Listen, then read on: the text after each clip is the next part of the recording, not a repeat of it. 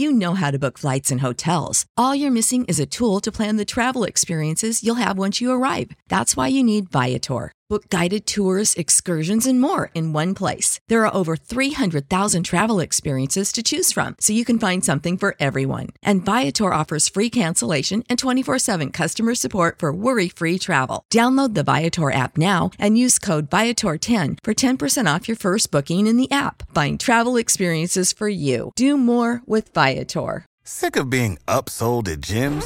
My guy, you're currently a base member? For $90 more, I can upgrade you to our Shred membership. For $130 more, you'll be a Swole member. And for just $300 more, you'll reach Sweat Platinum. At Planet Fitness, you'll get energy without the upsell. Never pushy, always free fitness training and equipment for every workout. It's fitness that fits your budget. Join Planet Fitness for just $1 down and $10 a month. Cancel anytime. Deal ends Friday, May 10th. See Home Club for details. Hey y'all, my name is Shan. Welcome to Cozy Womb Podcast. This is a series for Black fathers because Black fathers matter. Black fathers matter to me. Black fathers matter to my children. Black fathers matter when it comes to my brothers, my mentors, my friends. They matter because they set the tone for who our children look up to. They set the tone for how men, women, children, and other elderly people feel protected, feel like, everything they've struggled for was for a good cause because they've seen who they've become. And I want to, I just want to shine a light on them and hear from them in a perspective that sometimes goes unheard because no one cares to ask. Sometimes people look at fathers as if, oh, that's nothing. They're supposed to do that. Why would we, thank you for doing something you're automatically supposed to do? You shouldn't look for any, praise or any thank yous for that. That's standard. That's the basics. Do what you're supposed to do. But when you have a father that's there, that's consistent, that's available, that's attentive, that's caring, that's thoughtful, versus an absent father, versus a father that thinks his life and his now is more important than the child's future. There's a difference. There's a clear difference. And I just want to show appreciation.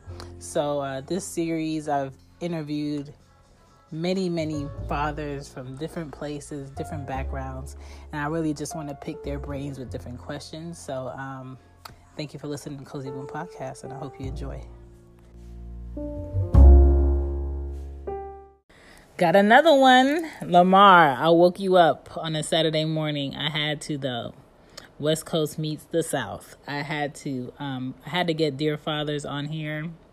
Your platform is a great platform. You guys, please look up Dear Fathers on IG. The podcast is great. If you know any fathers, introduce them to the podcast, follow the podcast, subscribe, and just really dig in deep on the different experiences and what Dear Fathers is really out here trying to do for fatherhood. And it was only right that I got them on here. And Lamar shares his experiences growing up, his experience as a father, and his plan to combat this narrative that society tries to push. So I hope you guys enjoy this episode. Peace.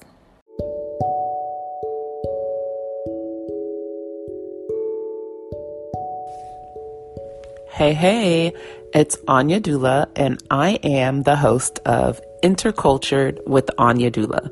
Intercultured with Anya Dula is a podcast that focuses on motherhood, culture, birth work, and travel.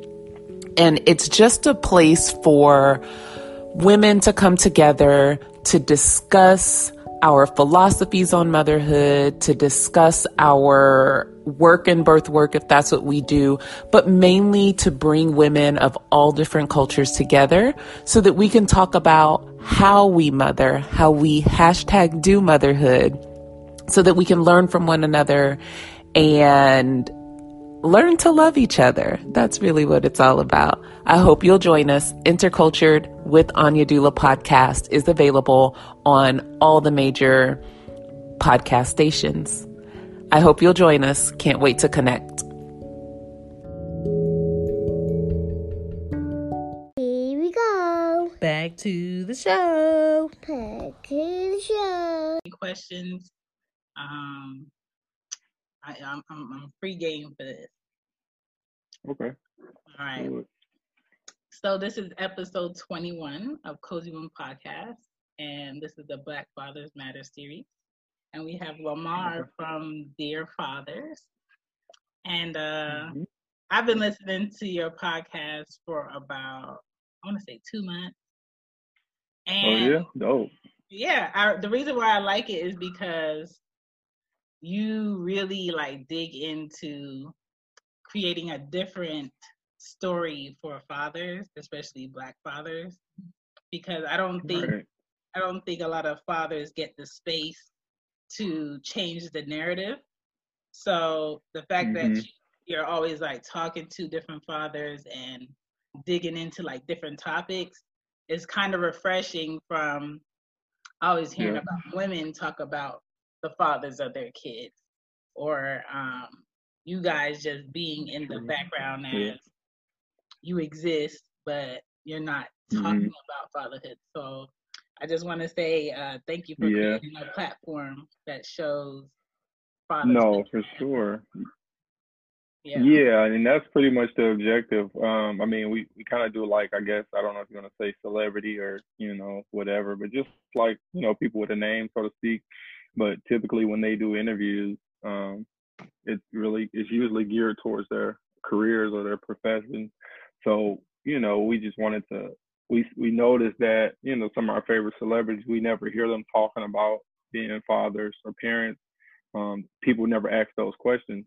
So we just wanted to we wanted to change that, because obviously the narrative of Black fathers is like a negative thing. So we were like, hey, in order to change the narrative, we need to create like media and create a buzz around it and ask them about those things, because every parent loves to talk about their kids, whether they spend a lot of time with them, a little, whatever it may be, they love it. And we noticed that we usually set up interviews with them for around 30 minutes, but once we get on a call with them, it goes about an hour and a half. And it just, how it is as a parent, like you can't really contain, you just get to talking, the conversation goes when you're talking about like your kid, it's your life. So we really want to like share those stories from like men, celebrities, all of that, just kind of tell those stories that people don't never get to hear about, celebrities or just men in general. Like you said, like people just men usually don't ask men about their kids. It's typically they ask the women to go in depth about, being a mom. So that's really what this, but thank you for listening to that. It was dope. Yes. I don't know. What's your favorite episode? The one where you guys are talking about the event when you did all the dads to come to the park. That one. Yeah. Because I think it makes, for me as a mom, it makes me feel good that like dads are proud to be within their fatherhood. But I've never seen like on a widespread, a bunch of dads come together, for the sake of being fathers with their kids. So that was being fathers. Yeah. No, that's good. Yeah. So my first question for you is a fill in the blank. Being a father is special to me because blank.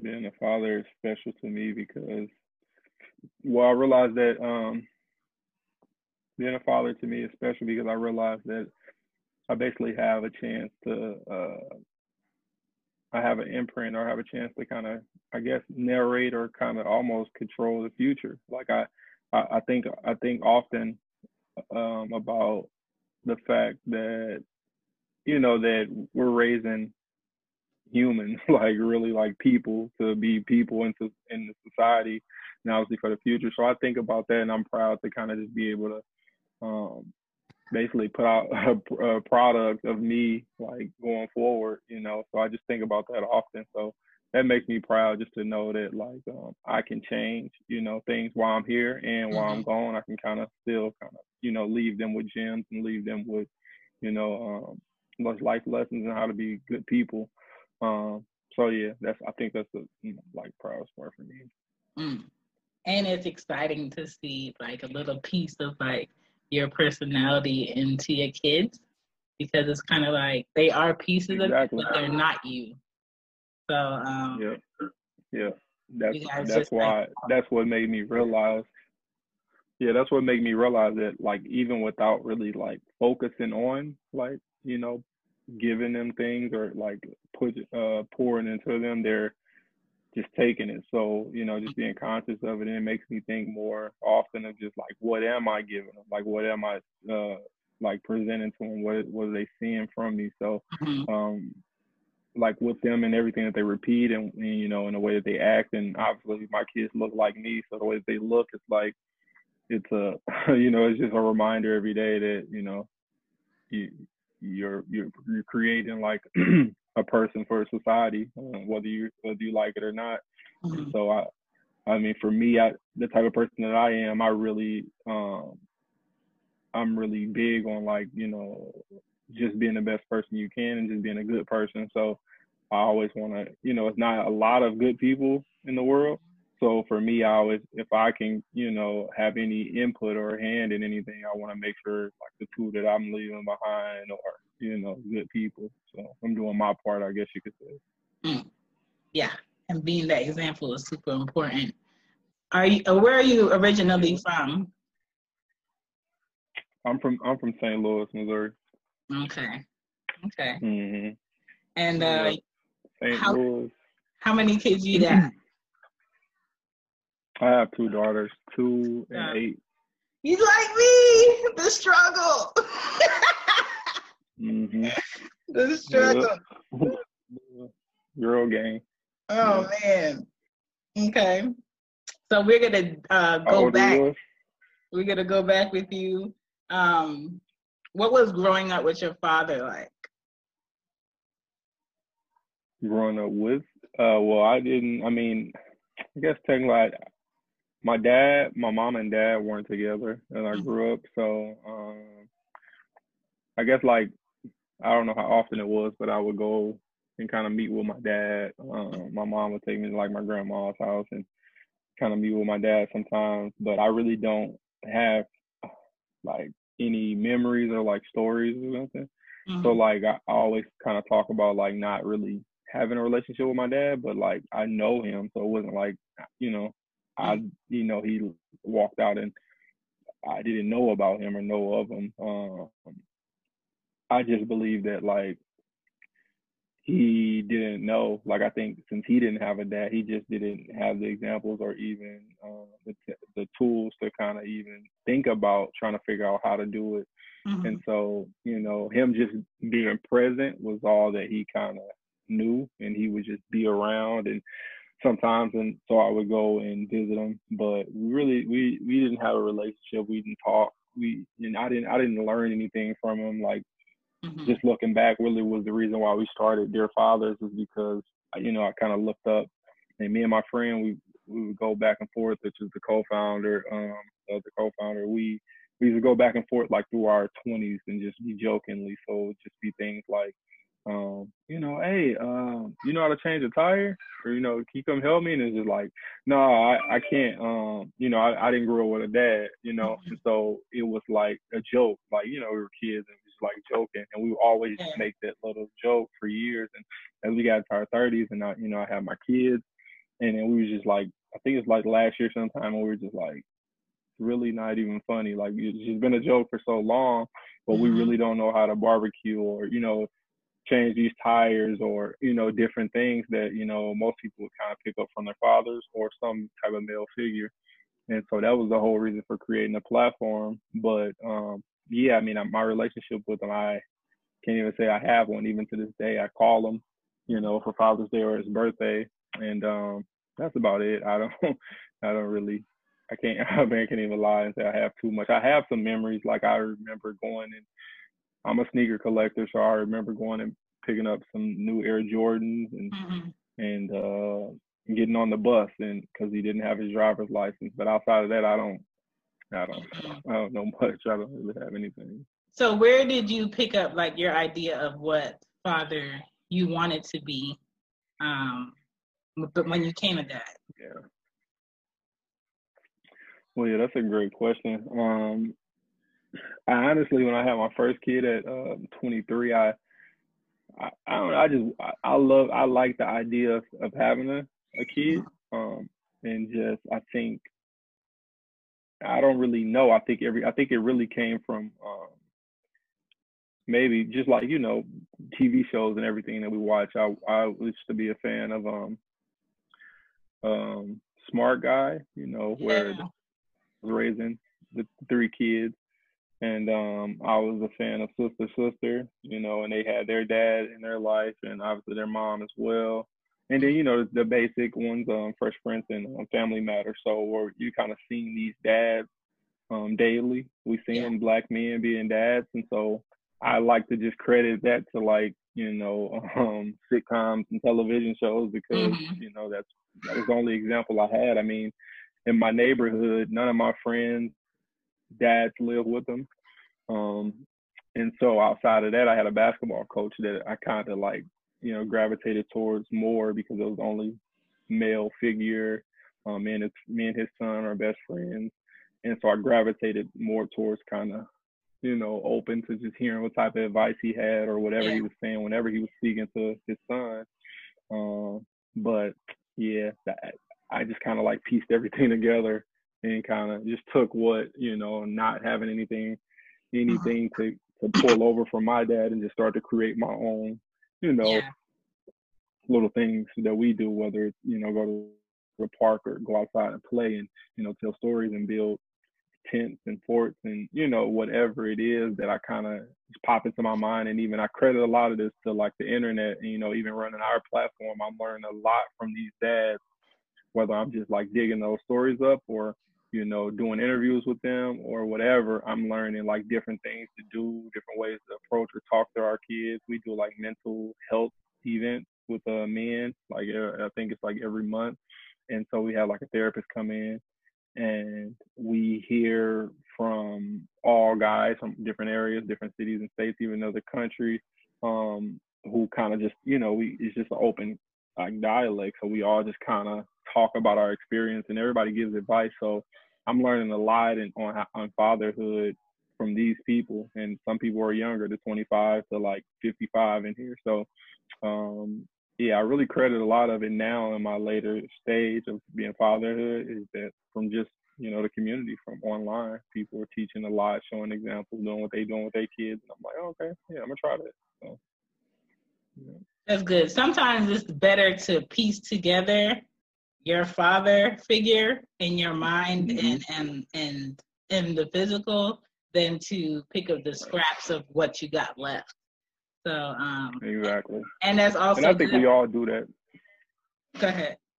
No, I think we all do that, right? Subconsciously, whether it's mom or dad, just parenting in general, we just take what we like or what we maybe, you know, maybe we didn't like that we got whoopings, right, when we were younger, and we may not want to incorporate the entire parenting skills.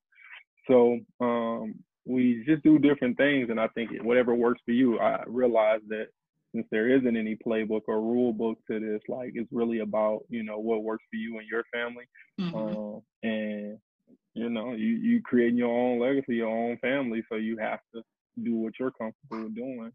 You know, and can't really get too set on what society is kind of doing, you know, because society will kind of make you feel like, you know, whether you're not doing enough, or sometimes they may make you feel like you're doing too much. So, so, you know.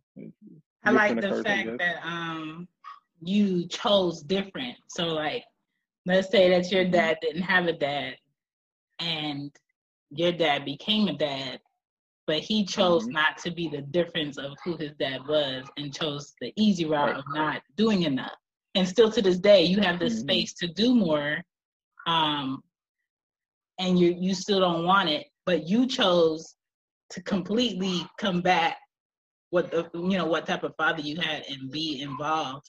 And I think we need more fathers that want to be involved despite what, they had grown up. So thank you for doing that.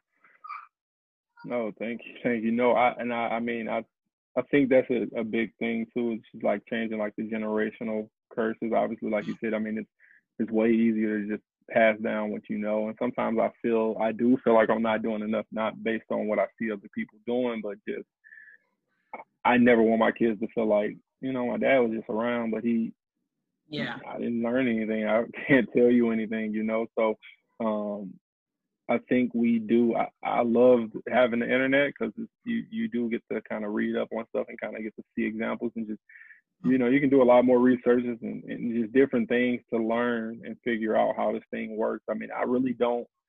For a long time, I had like a beef with my dad in my head. Mm-hmm. But then I kind of, spoke with my mom like sometime like maybe 2 years ago, and I was just telling her, my dad, like just kind of how I told you, I don't really care much about him really like that. And she was just like, she was just kind of going in, but I was telling her like, kind of at the end of the conversation, I was basically like, he knew what he knew. He had the choice to, change it, but he didn't have the resources. I mean, at this point, I really feel like I'm bailing him out. Mm-hmm. But at the end of the day, me being mad and holding any type of ill will towards him now, it doesn't do anything for me. And I'm trying to level up and be in a different place as a dad, for me and my kids and my family. So I don't really want to be holding all these grudges or whatever. Mm-hmm. So yeah, I'm just taking a step back and looking at it like, how would he have known how to be a dad? What resources, what tools, and even in those times, people didn't even shun people for walking out of their kids' life.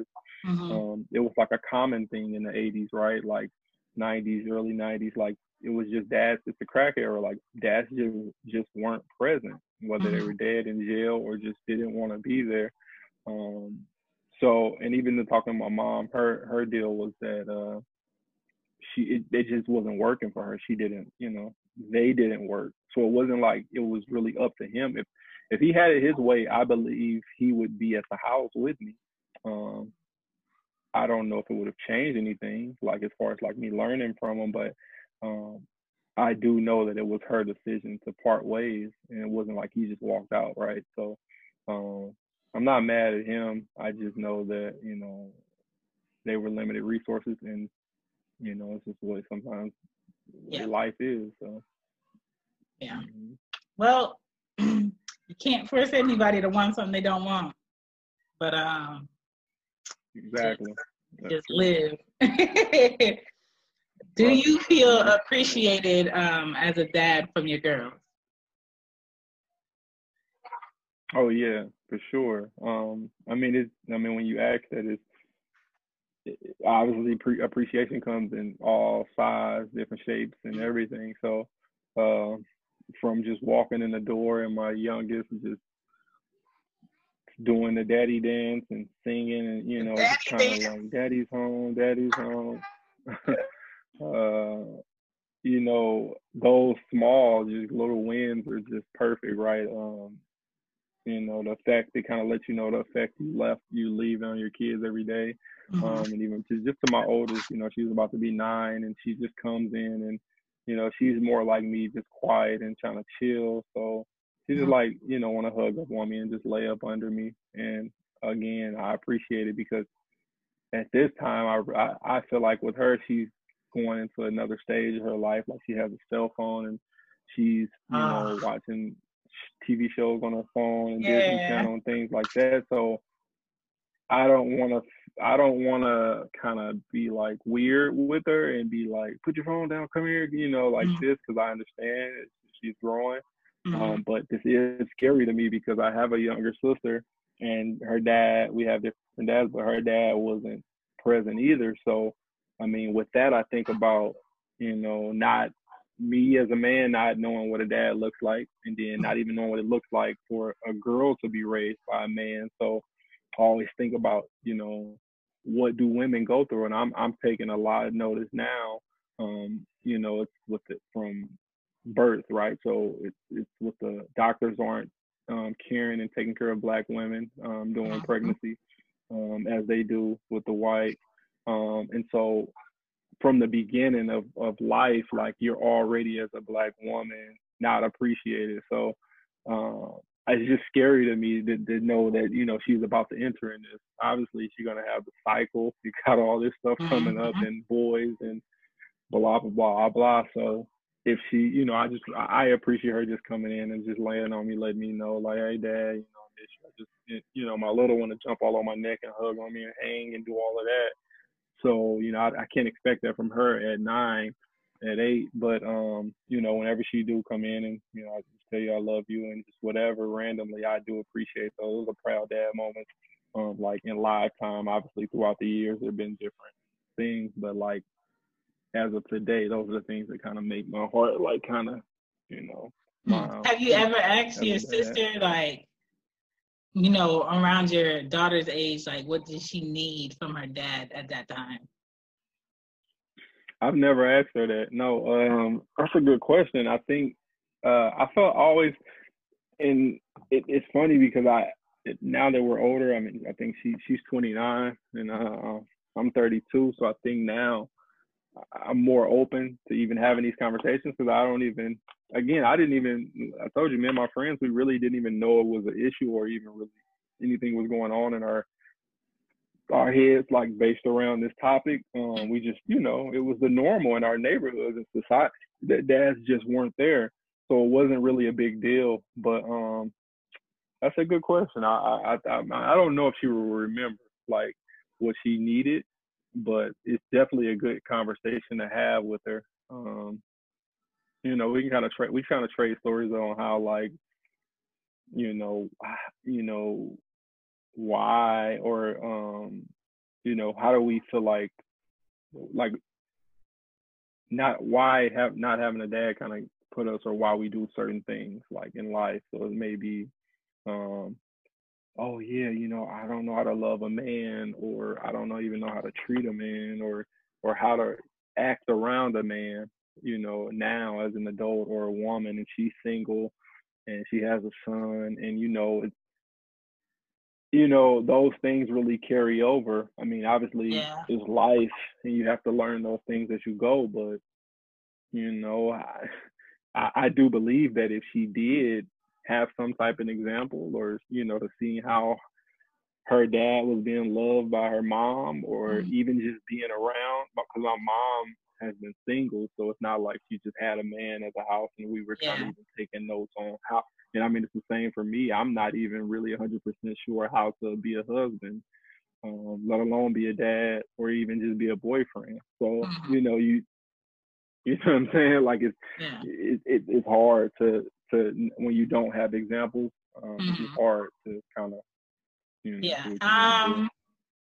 For me, my parents were together for 13 years, and then when I was like 8, you know, they separated, and it was more so of me living with my mom, and then probably like once or twice a year I might visit my dad, but that was never consistent. And then it got to a point when I want to say I was 12, where I went to go visit him in Philly, and we spent like a week in the house together. And even though he was in the house, I didn't want to go downstairs and be in the essence of him, because I felt like I don't know you.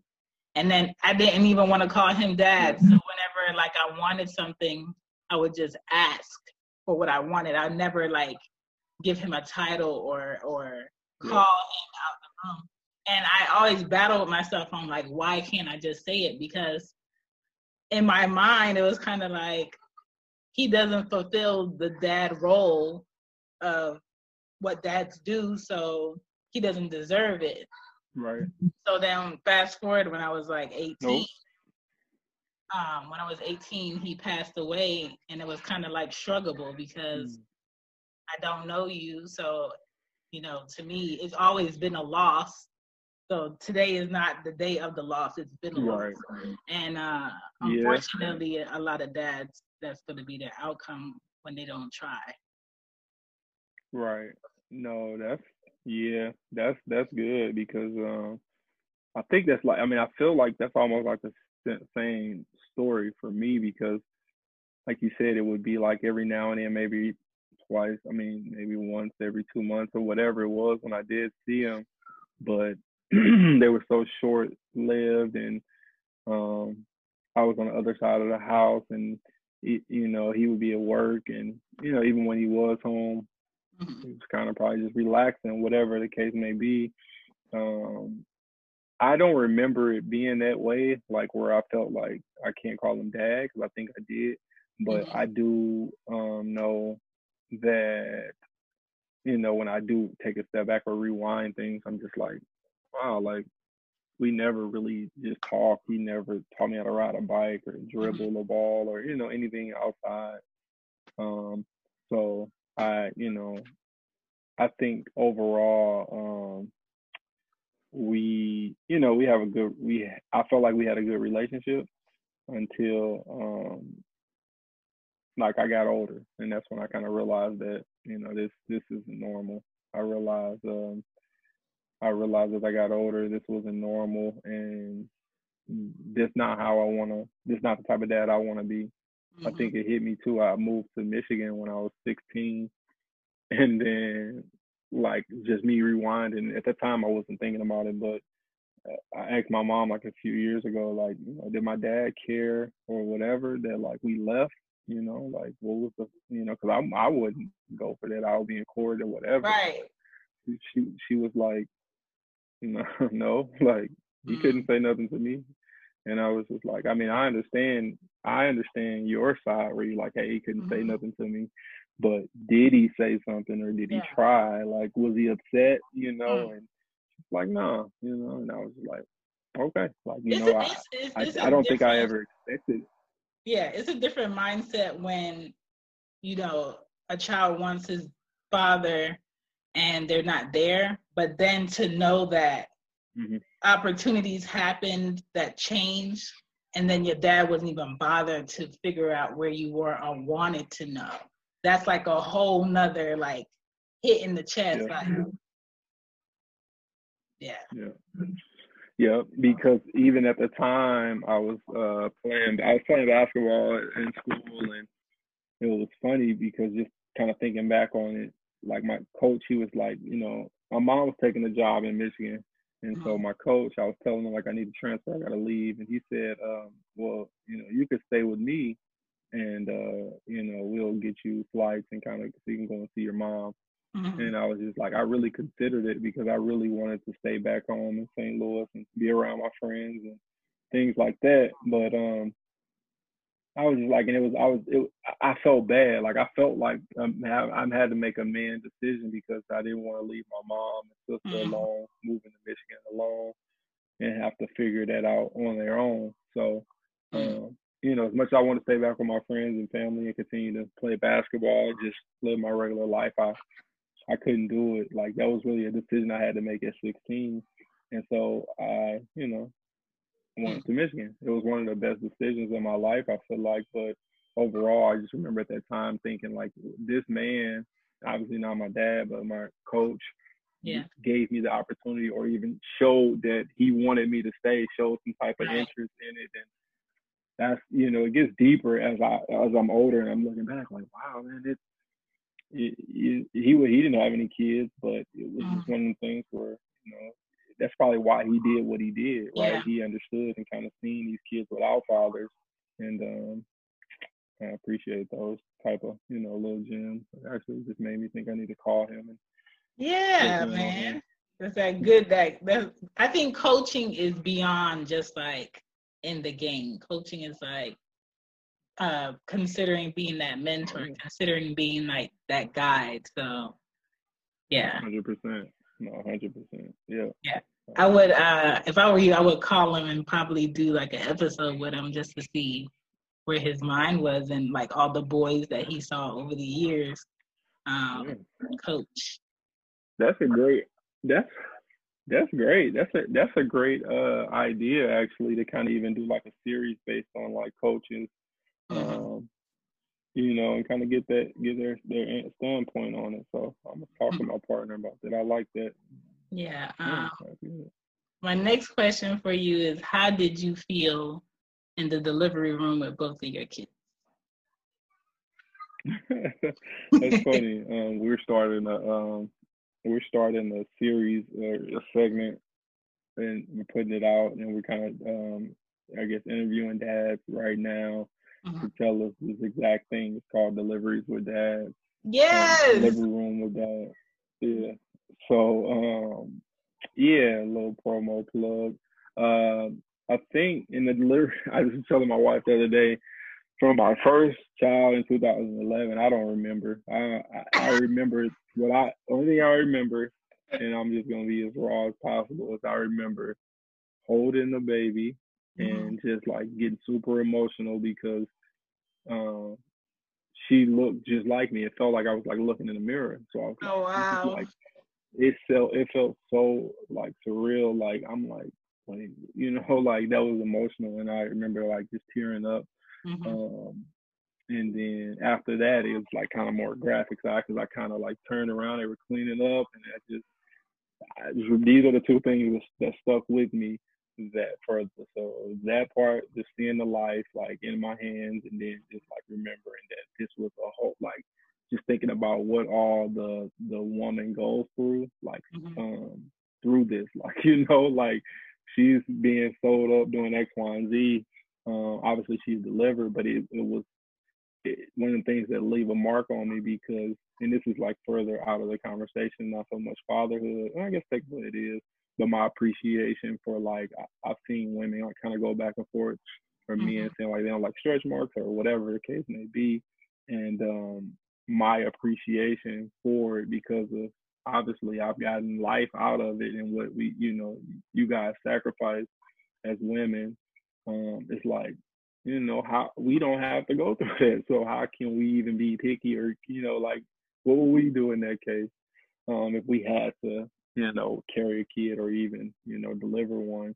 So that's my first experience with the kid. But the second was, it was interesting. I think overall it was memorable because this time around I'm, I don't know.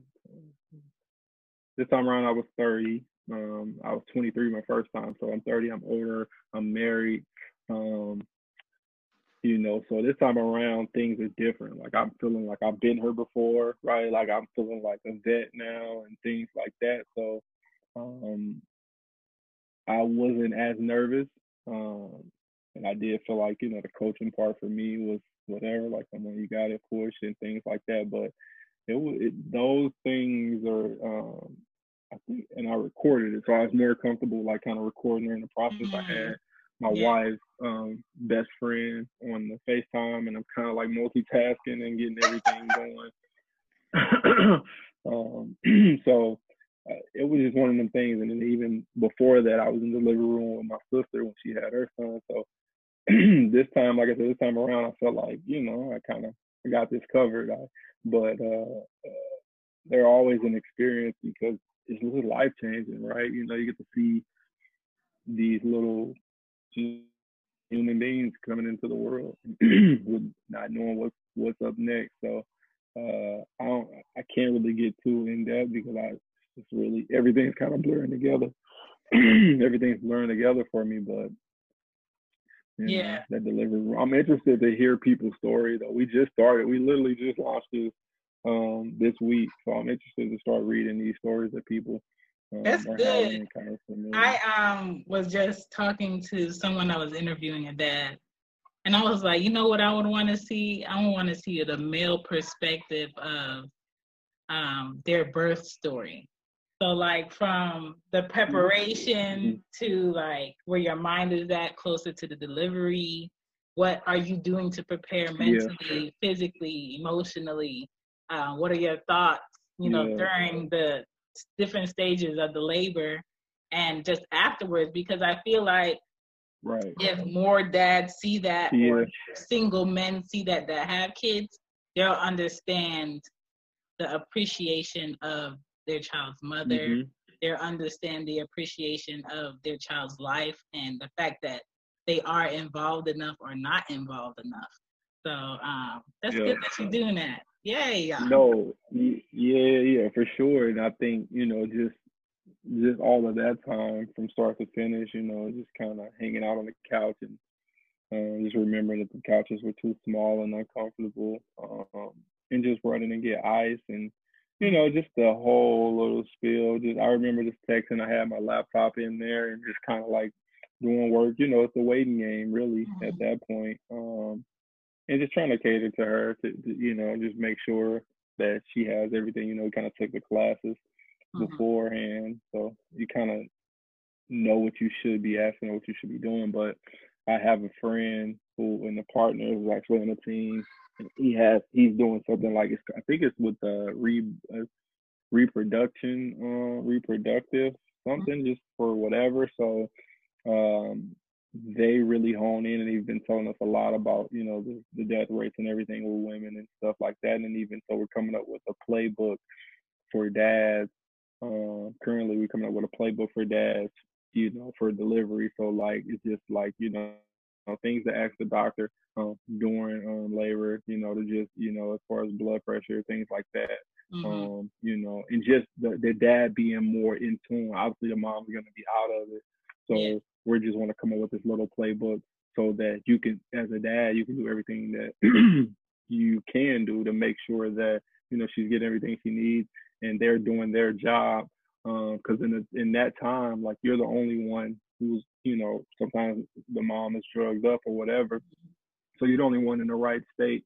So we want to make it a team thing. And they typically look at the men to not know anything, to not know what's going on. So, and even with that though, even for men, they just expect the Black people in general to not know what's going on. So they can just do or say whatever. So we're really trying to equip the man with these things to go in and just be, geared and ready to make sure their family returns back home. So especially knowing your state laws with the hospitals, because some states are allowing married couples where the man can stay while they're getting the epidural, and some states it's just like you have to get out. But the thing with when they're given the epidural is they have two doctors on the side to make sure they're legally backed that they did the right thing. So why can't that mother that's in labor be legally backed to have someone that can see that the doctors are putting in that needle right? Because, one shift and she paralyzed. So that's important to know. So I like the fact that you're doing that. That's good. Yep. I mean, I don't know if we're getting that in depth, but I think that's a good point too, that, just knowing your state laws for that reason, because even till you just brought that up, they told me I needed to leave. But again, I mean, it wasn't it wasn't a big deal because it wasn't like she was pushing it, was anything like that. It was just about technically numb or whatever. So I'm just like, all right, whatever, But the fact that you bring it up now, it just kind of makes it, more. It just makes you say, because it makes me think now that you're right. Anytime they're injecting a stick in, we should definitely be able, and it's my wife, right? I should be able to know what's going on. Like, who are you guys? And like you said, so that's interesting. I mean, obviously there's nothing we can do, but just to be able to be prepared and know what to look for and know what to, check for when you come back in the room, because if that's the law, it's the law. But we need to, kind of be informed on that stuff. And that's why the need for doulas are going up, because I think doulas give moms and parents the freedom to say how they want their child to come into the world without the Western medicine telling you need these drugs, you have to do this, and just controlling that birth experience is super important. Yeah. Which is, I have seen an increase in number, even, I don't know if it's because I'm getting older or if this is just a thing, but I'm hearing a lot about the doula, and the topic is being talked about a lot now. So you're right. I am hearing a lot about it, and it's increasing. I think you can have a doula whether you're married, single, or whatever, Yep. and having a kid. So, yeah, I think that's a good point there.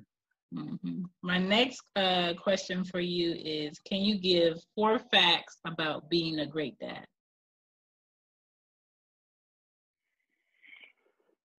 I don't know. It gets tricky because as much confidence as I have, and like, you know, that I'm not being a bad dad.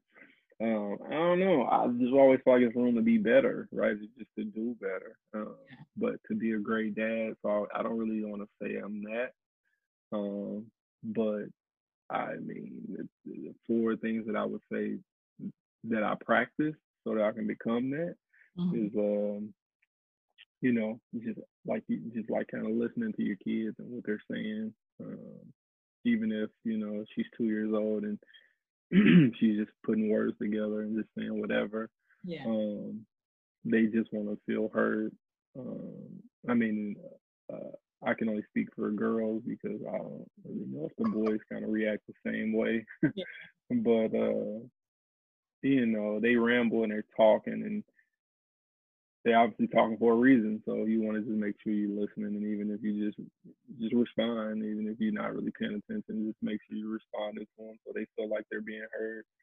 The other would probably be just to just do things with them. You know, a lot of times we have a lot going on. You know, Yeah. So just kind of clear some time out of your day to just be creative or just do something. Whether it's I play Uno or I do drawing with my kids or build blocks and make a fake voice to play puppets with, you know, the kid, and just whatever, you know, just different things. I would say, what else? Oh, I like to do different things too. Just kind of like, I guess it's like more like intimate, where it's like memorable. So I do try and do like family, like photo shoots. If you've seen, I kind of did one with the girls for Father's Day, and just things that they'll be able to like first one like remember, you know, and then I have them doing their own little shoots and, you know, in front of the camera and kind of just posing and having fun for confidence building. But just do little things that's going to be memorable for them. And obviously with these, you can do it now and kind of have it for the future. But those, and then I would say for 4 will probably just be as a because then even for like my oldest, she had a different mom, so just showing, you know, respect or just like love, you know, just showing a good example, you know, towards your kid's mom, you know. So you always want to make sure that they got a good example of what love looks like to the to mom, so that, you know, they know what to do or know how to act, and as they do get older, and, and they, you know, they don't ever feel like it's a war or a pick a side, you know, anything like that. Again, all this is trial and error. I don't know if any of this works once they're old enough to tell me at 30 and tell me, hey, nah, you didn't do good. So you know, I'm saying, right, hopefully they don't say it, but, you know, that's why I say, like, I can't really say, like, to be a great dad, because I don't know, you know, I'm waiting on my report cards to come in later on, so, you know, we'll see how it goes. I think dads see if they did it the right way by who their daughters bring to meet them. I'm not the type of person though I'm not going to put stuff out of my control on me. So I don't do that. Like even if, you know, if I said something, I can't carry the burden of like your life decision on me. So nope, I can't take it. I wouldn't be like, hey, that's what she brought home. I showed her that. I can't see that being the case because you like who you like, and a lot of women and men choose. Some want the opposite of who their dad or mom is. With girls, I think because I've seen friends who had like both their parents and like great parents, right? Some girls, the more you are like very on them so they do it the right way, they purposely go the left way because they want to know what you hiding. Exactly. They want to know what you've been like shielding them away from. So I think it's always good to show them, tell them, and then release them, and then reel them back in, show them, tell them, and release them until you feel like, until you feel like, oh, you're good, like you're okay. You know what I'm saying? So, well, and I guess personally or overall, even though we kind of telling them what we think they should date, or we even kind of giving off this imagery of like what a husband should look like for you as you go out in the world, I think who I am today is totally different from obviously who I was at 16 and 18 and 20. So when she does bring home this guy that I don't approve of, and I'm 45, again, that's probably just me. That guy is just me at 16, 17, 18. So it's like, I don't like him, but he can change. He will change. Hopefully you picked up on the signs of, my biggest thing is just that these guys aren't like abusive, verbally, physically. Listen, when I tell you, I said, please let there be a parent raising their son a different way, because I don't know if I'm gonna be able to keep my hands to myself.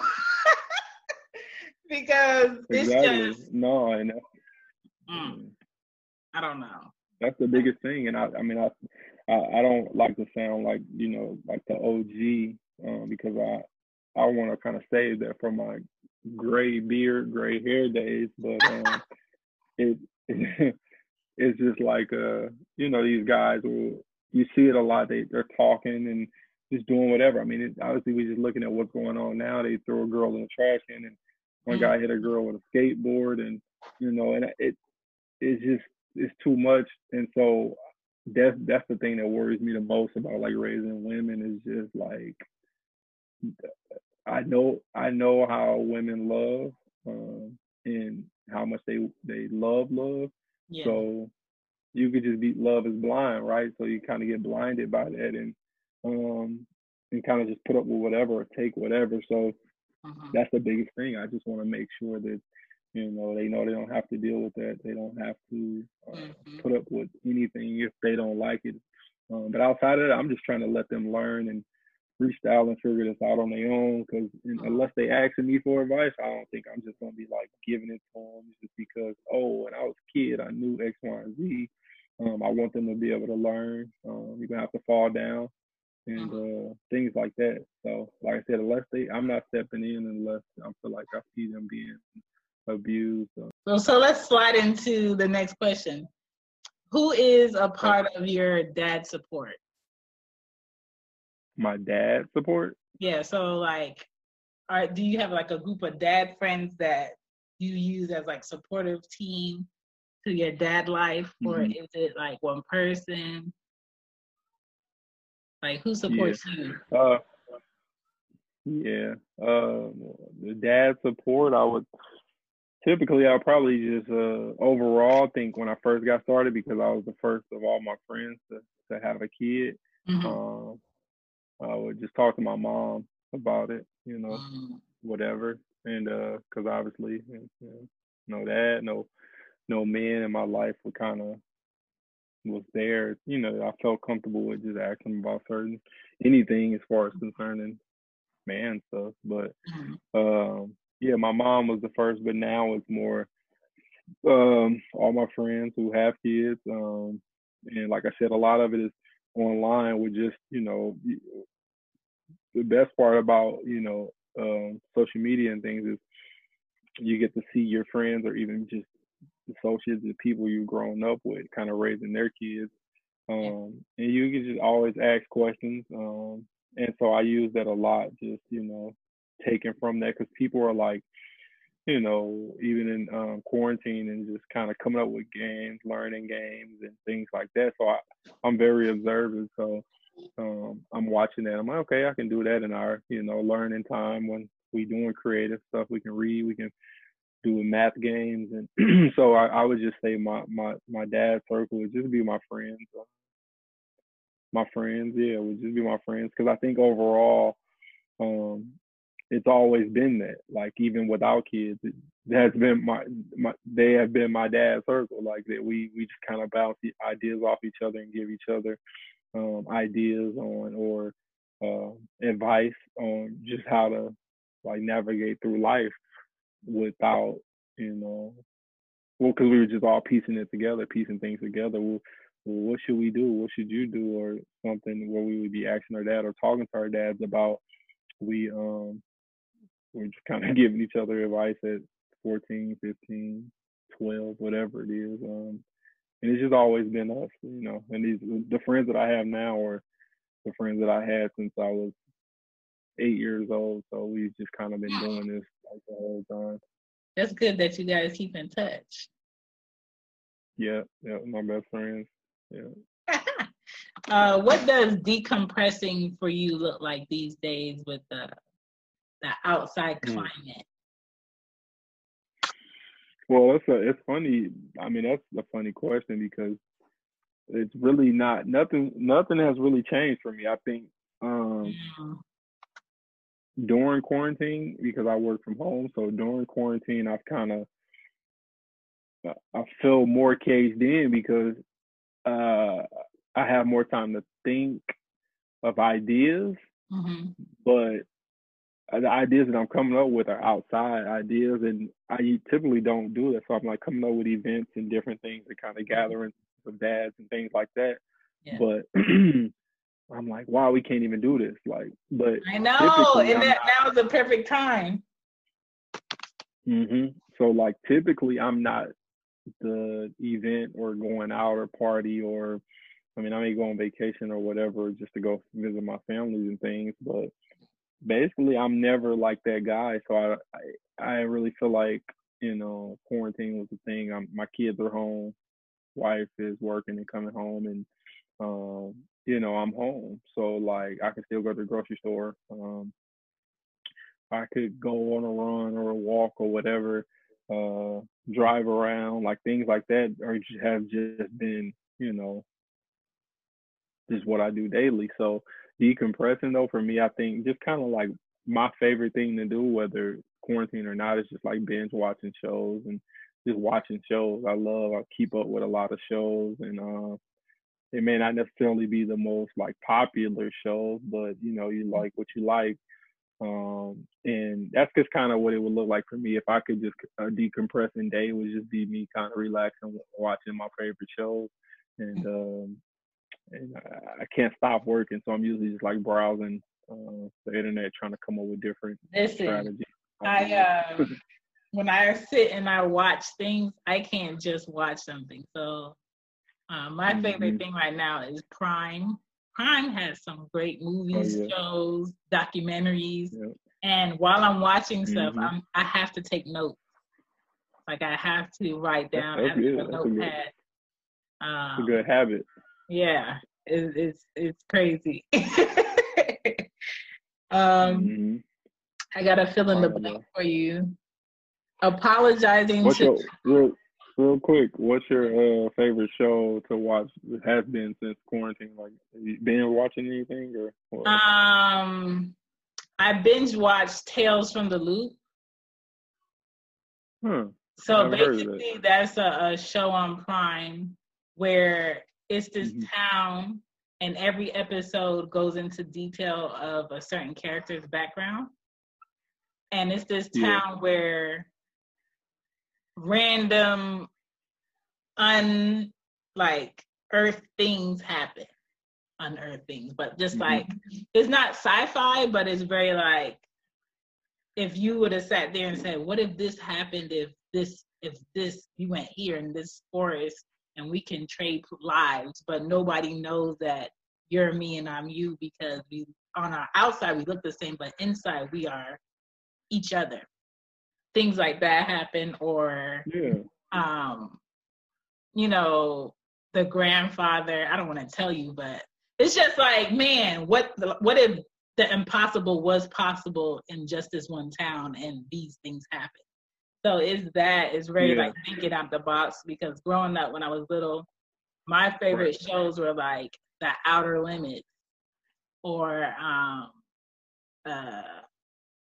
X-Files. Like that was like the shows I like to watch. I never was able to get into those, but I take it you're like into Stranger Things then. Yeah. You like the Stranger Things on Netflix? Yeah, I like that show. Ozarks was fantastic. It's another show where go ahead. It was another show I was watching where like these people, they like lived underground and they had like powers. I'm not sure. I probably just make up some stuff, but I think they were going like different dimensions, but I feel like that's up that same little alley. So like some stuff I can get into, but too much. I love watching like con artist shows, like where they're like, you know, you like Sneaky Pete coming up with clever ways. Yeah, I love Sneaky Pete on Amazon. That's a good show. Yeah. So those type of things where they're kind of getting super creative to try and weasel their way into different things. So I like that little. Sneaky Pete is good. There's a lot of just good documentaries. I love mob movies, so any mob film or mob movie. I don't know if you watch Ray Donovan, but I love Ray Donovan. Yeah. I like Billions. Yeah. Billions is a good show. Billions. So I'm all over the place. Yep. Even Homeland, all of that. Yes, that's good too. Yeah. I'll be on that. But even still, I'm there with my notepad thinking of like episodes to do. So my relaxing is different. Right. What? Apologizing to children is important because blank. I don't know. It's interesting. Let me see. Apologizing to children is important. Oh, I mean, just off the top, I believe that by apologizing to children, kind of,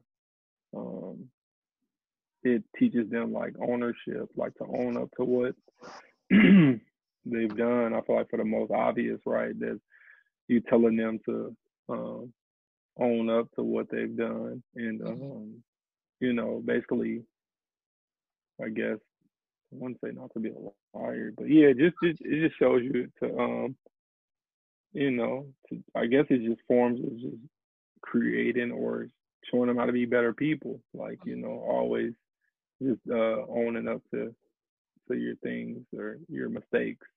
So that would probably be it. Because I've never thought about this, but that would probably be like the biggest lesson I could see from that. What do you think? What's your take on that? I think we grew up with parents that were never apologized to by their parents. So then they raised us in the way where they was like, do it because I said you need to do it. Whether we had like the right answer to what could possibly happen, they didn't care. And then my mom was usually open to a different perspective, and we can show her that she's wrong, but she didn't feel like critique to the point where you're making her feel bad. And I think now we have kids that we are not afraid to apologize to if we're wrong, and I think it just shows that we're human. And it's super important to show them that you can apologize and it's okay, and it doesn't make you a horrible person because you were wrong. And I don't know, it's just changing the need to always be right, the need to always win the argument, the need to be in your ego. Yeah, I do. I mean, I think when you think about it that way, because I'm not like a confrontational person, so for me, I'm just, I can't say that if I'm wrong, I'm just the first person to say I'm wrong, but I'm just not confrontational. So like if there's something going on, or if I am wrong, and obviously if I know that, then I'll tell you, like, yeah, my bad, sorry. But yeah, I've never thought about that, like, but I mean, it makes sense, because if I think I saw a quote that was like, some people listen to respond, and others, something like listen or something. So I think with that is, you're trying to understand what's being said, and the other one is you just trying to fire back and forth. You just ready to kind of have a response to it. So listening to understand, and listening to respond is totally different. So that apology thing is real, because I think it de-escalates like the situation, for lack of better words, I guess, because if I'm apologizing for being wrong now, we don't even have to go into this long drawn out argument for the rest of the day, or even just that time. So and I'm just speaking in general, because like you said, I think if they don't know that, if they don't learn these early, they'll take it until later, and just everything is being defensive. So that's good. That's something I hadn't even really thought. I'm gonna work on it a little bit more, actually. Yeah. What kind of legacy are you leaving for your children?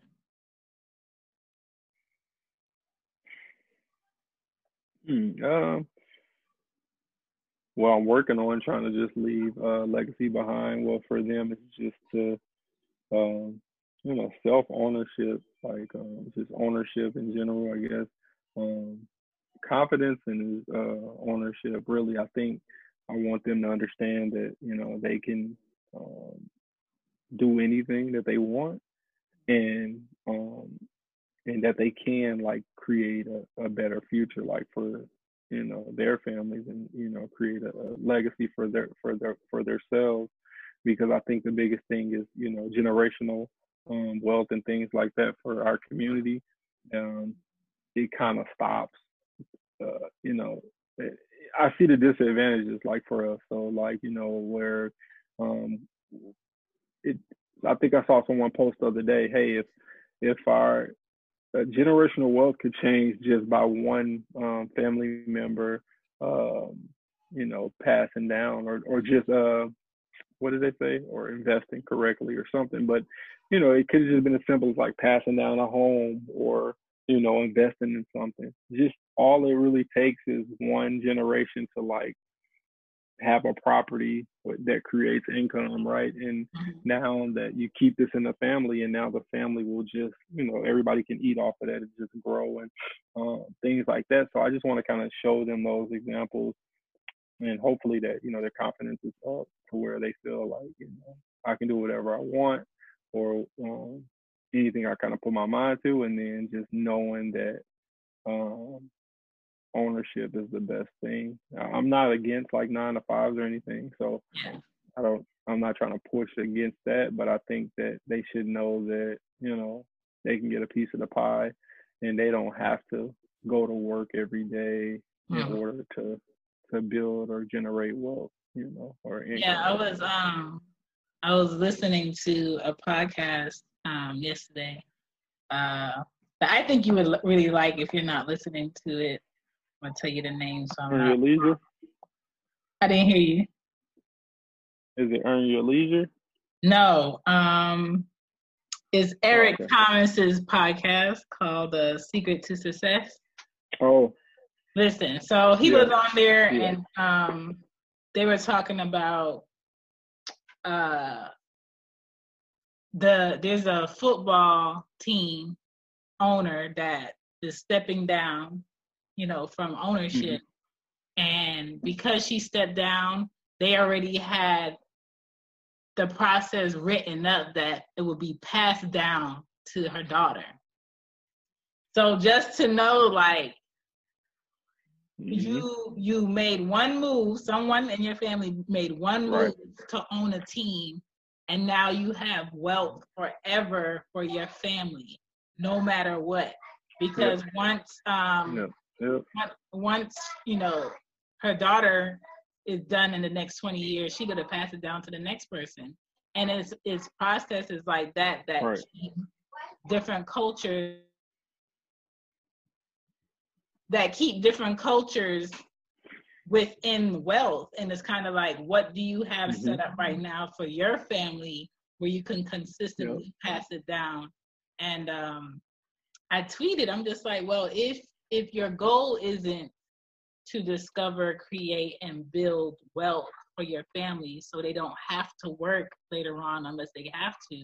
Because my thing is like, I don't want to die and my children have to figure out life and work at a job that they hate before they can discover their purpose and not have to work. So if that's not the goal, it's kind of like, what are you doing? You're working to pay bills.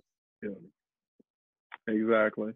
And, you know, and just trying as hard as possible for them to not kind of have that image burned into their minds, because, you know, my mom raising me and my sister was, okay, mom's at work, right? And we were kind of pretty much out doing our own thing, kind of like fend for ourselves, knowing that mom was at work, and obviously she wasn't in the streets doing drugs or nothing, but we knew that it was to take care of us. So to not recreate that. So overall, like you said, just kind of put processes in place. I went and got life insurance because obviously you need it, but I think in our community, they, you know, a lot of us, especially at this age, Black men, we don't really think the life insurance thing is a thing really. I'm 30. I'm not about to die anytime soon, right? So I took out the policy, and so, you know, it's like $25 a month, you know, for $500,000 or something. So, you know, like these are just those, like you said, processes you put in place that just in case anything like that happens, that things will be taken care of on that end, and they can kind of do what they need. That is another thing that I want to bring into conversation with my kids is like trust funds, having shares in companies, IRA, thinking beyond a savings account and just having money sit there. Why not have money work for you?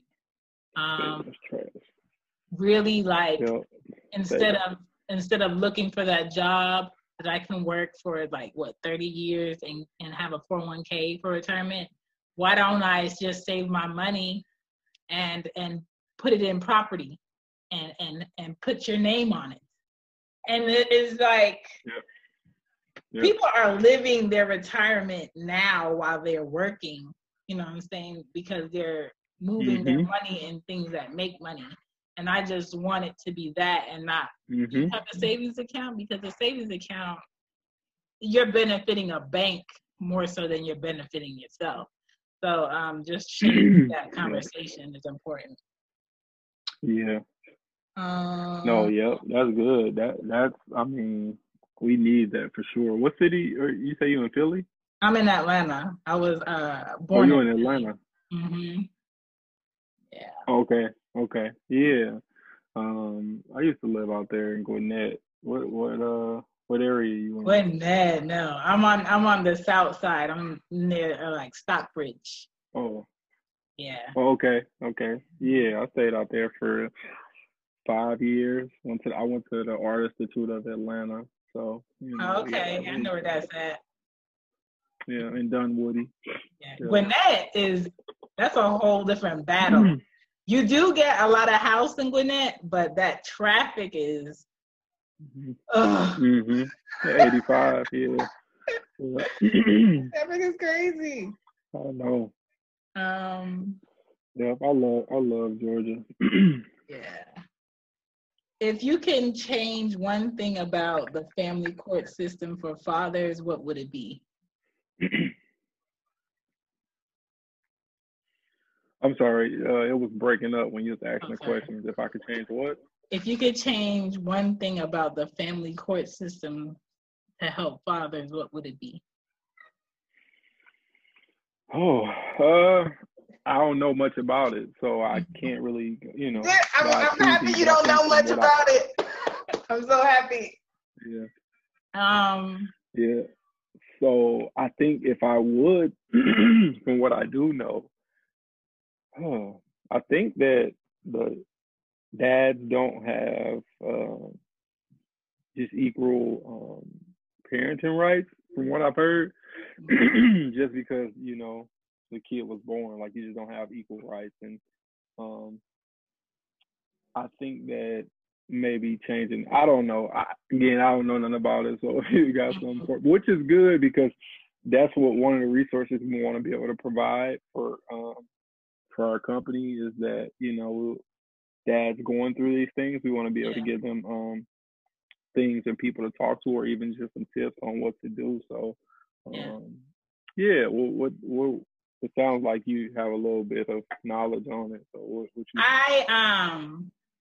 I have knowledge on it because I've been in it for different reasons, but me being a mom and being in it, I think I wish more fathers were aware of the resources that they had, and they made a conscious decision to know their state rights when they agree or disagree to be a father. Or like, let's say you're a dad and then you happen to be a father to another child, and that mother is like, no, I don't want you around my kid. Where do you stand as far as like your rights to that child, regardless of the fact of what she wants? And I think there's a lot of dads that may want that relationship with that child, but they don't know the steps to get it, or they don't want to seem like a punk because they're in court begging to see their kid or begging to have a say. And I think a lot of great dads don't go the court route because they just don't want to come off a certain way to other people. But I think it just looks like a system that's going to automatically defeat them, so they don't try.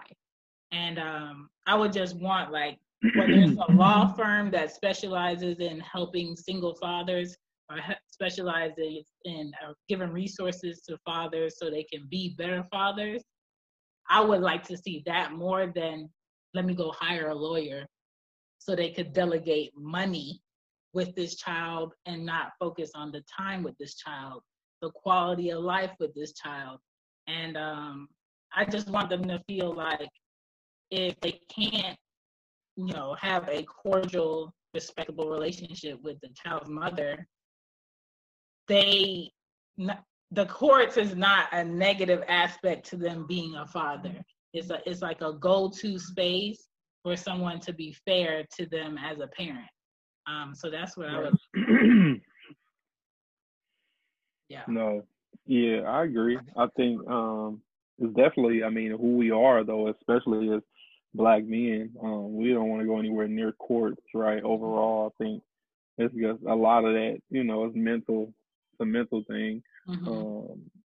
But obviously we can talk for days about the climate and what's going on, but I think a lot of that plays a part in it. So just be easier to kind of, not for me, but because I don't have any type of background or anything like that, and as far as like, in the system or anything, but like it may just seem easier to some to say, I'm gonna avoid going to court, do what you're gonna do, and just kind of let it play out that way. But I agree though, 100%. We definitely need more resources for the dads, because it does seem like, and even just from what you heard, and I know things are changing, and I'm sure they are. They have to where dads, equal rights or rights in general will kind of become a little bit better, because they usually just side with the mom, just because, or at least that's what we were told, right? So I don't know. So I mean, just to be able to know and know the rights and know what we can do and what we can't do would be perfect. So I don't know if you know any Black. If you know any resources, definitely, I would love to kind of be able to get those up on our site and kind of let our people know that. I know Georgia has something called Family First, where let's say if the dad doesn't have a good relationship established with the mom of the child, they can like meet there and have like visitation, or meet there and have like parent counseling to let that happen. But sometimes, let's say, if the court's ruling with the judge overtakes that communication happening, that can't happen until, let's say that restraining order or that order that was set in place is over, then we can establish like another space that's safe for both parents to be with the child. So I know Atlanta has that. Right. But it's just like one of those things that there needs to be more of that, because having the play out happen sometimes could be a play out for 10 years, a play out for 15 years, a play out until the child turns 18, and then you have no relationship. So I just want dads to I just want them to feel like they have an equal stance in being a parent. It's not so like the mom won't let me, or the mom, said I can't. Like, you have a say in that. Yeah. At the end of the day, the child looks at it as if like you didn't want to be there, or you didn't try, or I didn't see you try. Overall. Yeah. Right. No, yeah, that's the biggest thing. We try to avoid certain things, and then kind of like in that trying to avoid certain things, we kind of like mess up other things. Mm-hmm. So I don't know, like if we, again, just going back on, we kind of talking about it, if we could get those things like, and men are like very straightforward type of things, like do this to do this, it's, this, go into court, tell them this, and that's what's going to happen, like, or, do this. And we just need people to kind of like guide us through it to kind of make sure, we that's why we love, like, I guess not every man, but I love instructions like on, manuals on how to put things together. So I think you like to read the directions. Yeah, because I don't want to waste no time and doing it wrong. I don't have a traditional man background because obvious, right? So maybe that helped you in that sense. Right, exactly. Right. So my last question for you is, my number one goal for my kids is blank. My number one goal for my kids would be for them to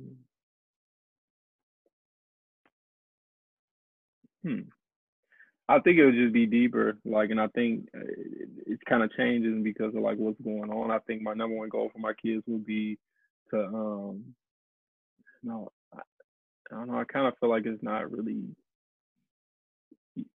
nothing they can do, but I just don't want them to like feel afraid, like, or like, fearful of like the world like we live in, like I think the goal would be, and I don't really know how to word it, but I think my number one goal is for them to feel comfortable, it sounds like I'm feeling like I'm on some like civil rights type of 19. But it's a conundrum for like Black people to be like, I just want my kids to be comfortable in a world that we know we were never comfortable in. So. Exactly. Yeah, and so that's why I'm saying like it's kind of hard. Because I mean, if you ask me this, and again, it's been going on, but like if you asked me last year, I probably goal is that my kids grow up and just have successful. I don't know, something just blanket statement, but I think overall, just to be, because that's what we fear. We fear the most is that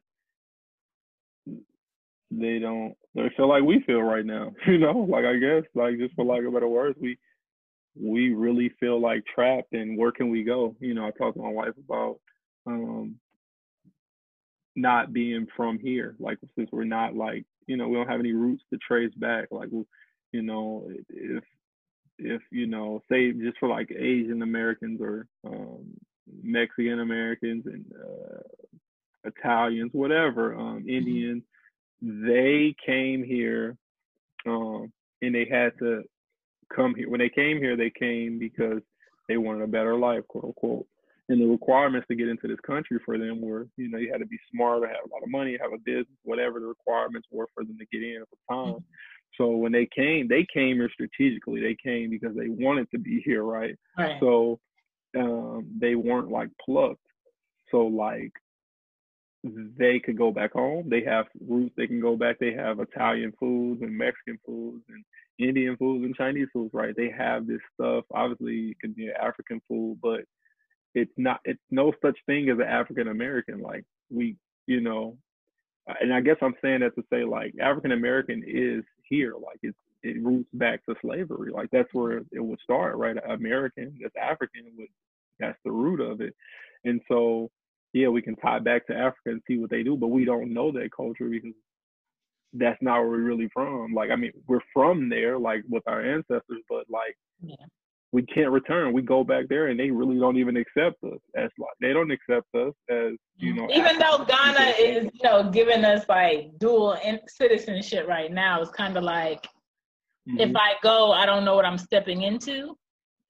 I don't know if I'm going to connect. And then, both of my parents are from Jamaica. So it's kind of like, even I have Jamaican food. You know what I'm saying? Yeah, exactly. Yeah. So, and I mean, I kind of look at it that way because if we do go back, we're still going to be like placed in something that we have no idea. It's not like we're raised on that type of cooking, that type of learning, that living, and even the morals. Like we would just be in a foreign place. And so I think about that where, and then, so it's crazy. So it's like, okay, we don't have anywhere to go back to because this is where we're from. This is where we were made. And so it's like, but they don't even, technically because America is white, like they don't even want us here. And it's like, and then where do we go, right? If we are okay to be here, we have to be okay to be here within the limits they give us. So, yeah, exactly. Yeah. So overall, I think the goal for me was just to, and even just having them set up right to where, obviously money can't buy everything, but everything that you need to know for the world to be able to live comfortably.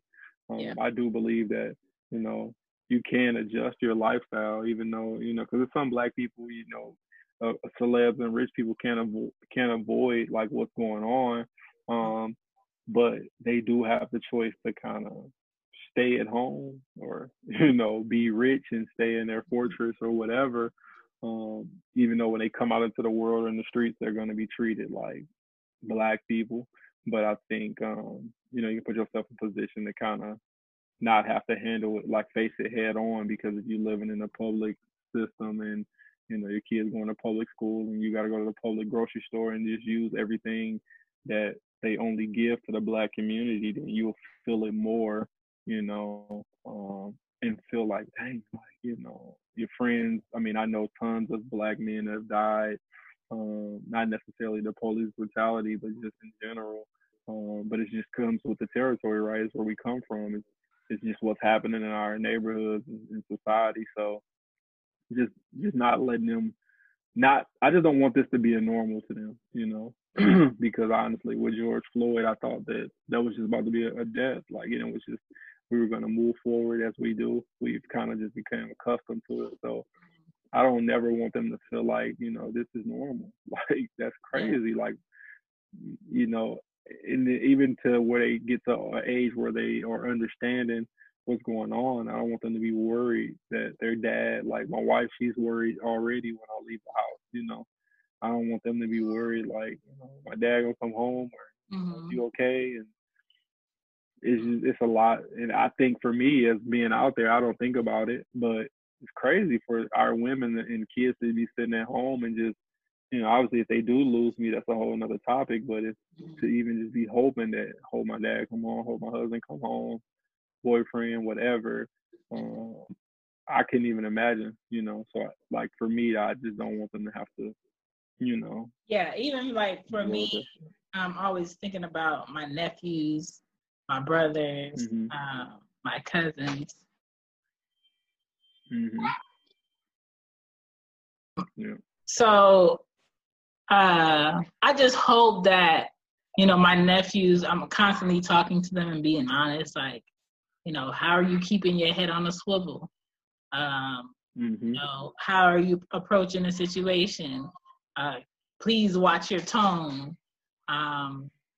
Please make sure you put the decal for your registration on your license plate and you don't forget. Don't give them a reason to pull you over.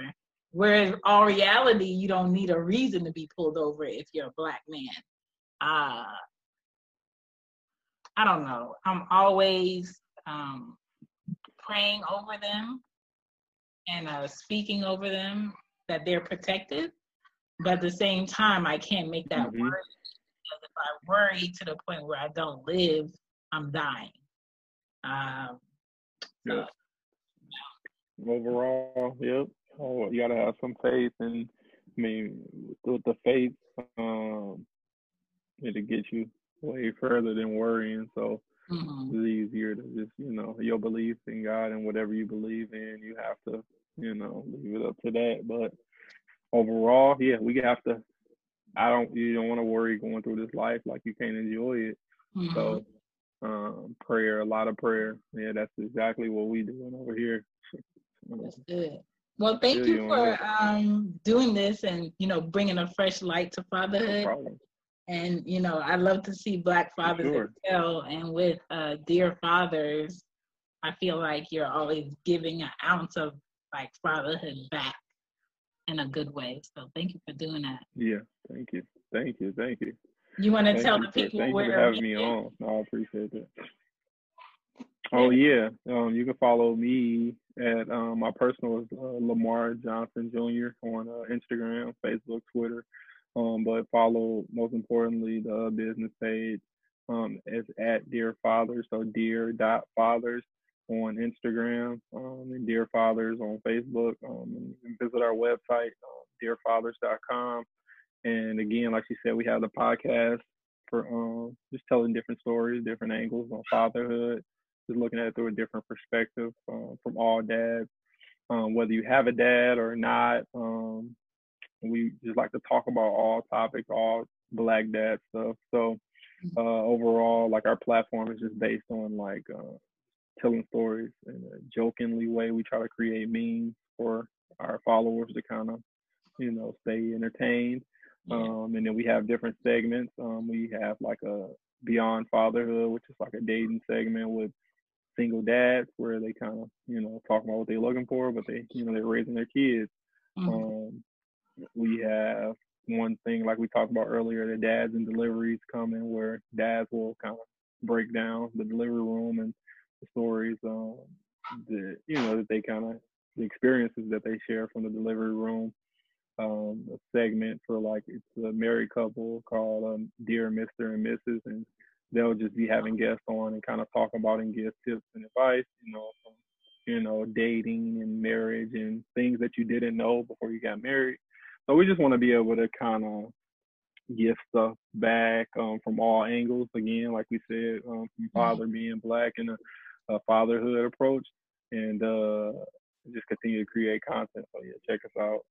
That's good. My hope for you is that you expand and, there's a Dear Fathers, group or community on the West Coast, Midwest, New York, and then down here in Atlanta. I feel like being able to rotate those different events with different fathers, I think that's going to be like the breakdown of the negative stereotypes of Black fathers. So I hope to see that for you. For sure. Yeah, we working on it for sure. So basically, I'm in Oakland, and the other co-founders in Dallas, and then we have roots in St. Louis, so that's where we're from. And then Atlanta, we have a lot of relationships there and family and friends there. So as of now, we pretty much working out all these hubs: Oakland, Dallas, St. Louis, Atlanta, and then Detroit. Like, I got some things there. So we really do. We working on events, and we're going to kind of do traveling events where we kind of go and do different things like that. But definitely be on the lookout for the expansion. We've been up since last September, so we haven't even been doing this for a year. So we're really trying to grow this and expand, like you said. So I appreciate you, like, really, like I said, having me on, and definitely, like, even just supporting what we're doing. That's dope. To even listen to the podcast. Yeah. We didn't know. We really didn't expect, you know, people to really be rocking with it like that. But, yeah, man. Good. Yeah, that's good. Thank you for doing this. No problem at all. Thank you guys for supporting Cozy Womb Podcast. My name is Shan. When you listen, you support. And I just want you guys to know that I am thankful and I'm grateful. And when you listen, you support myself, you support my daughters. When you buy anything from Cozy Womb Shop, you support. And I appreciate it. You could have picked any podcast and you're here. Please visit us on Cozy Womb on Facebook, Cozy Womb Pod on IG, Cozy Womb Pod on Twitter. I would love to hear from you. And I hope you guys have another teachable day, another productive day. And you just keep things in motion. I know things feel very weird right now with this quarantine going on, but we can do it. Peace. Bye. Bye. You know how to book flights and hotels. All you're missing is a tool to plan the travel experiences you'll have once you arrive. That's why you need Viator. Book guided tours, excursions, and more in one place. There are over 300,000 travel experiences to choose from, so you can find something for everyone. And Viator offers free cancellation and 24/7 customer support for worry-free travel. Download the Viator app now and use code Viator10 for 10% off your first booking in the app. Find travel experiences for you. Do more with Viator. Sick of being upsold at gyms? My guy, you're currently a base member? For $90 more, I can upgrade you to our Shred membership. For $130 more, you'll be a Swole member. And for just $300 more, you'll reach Sweat Platinum.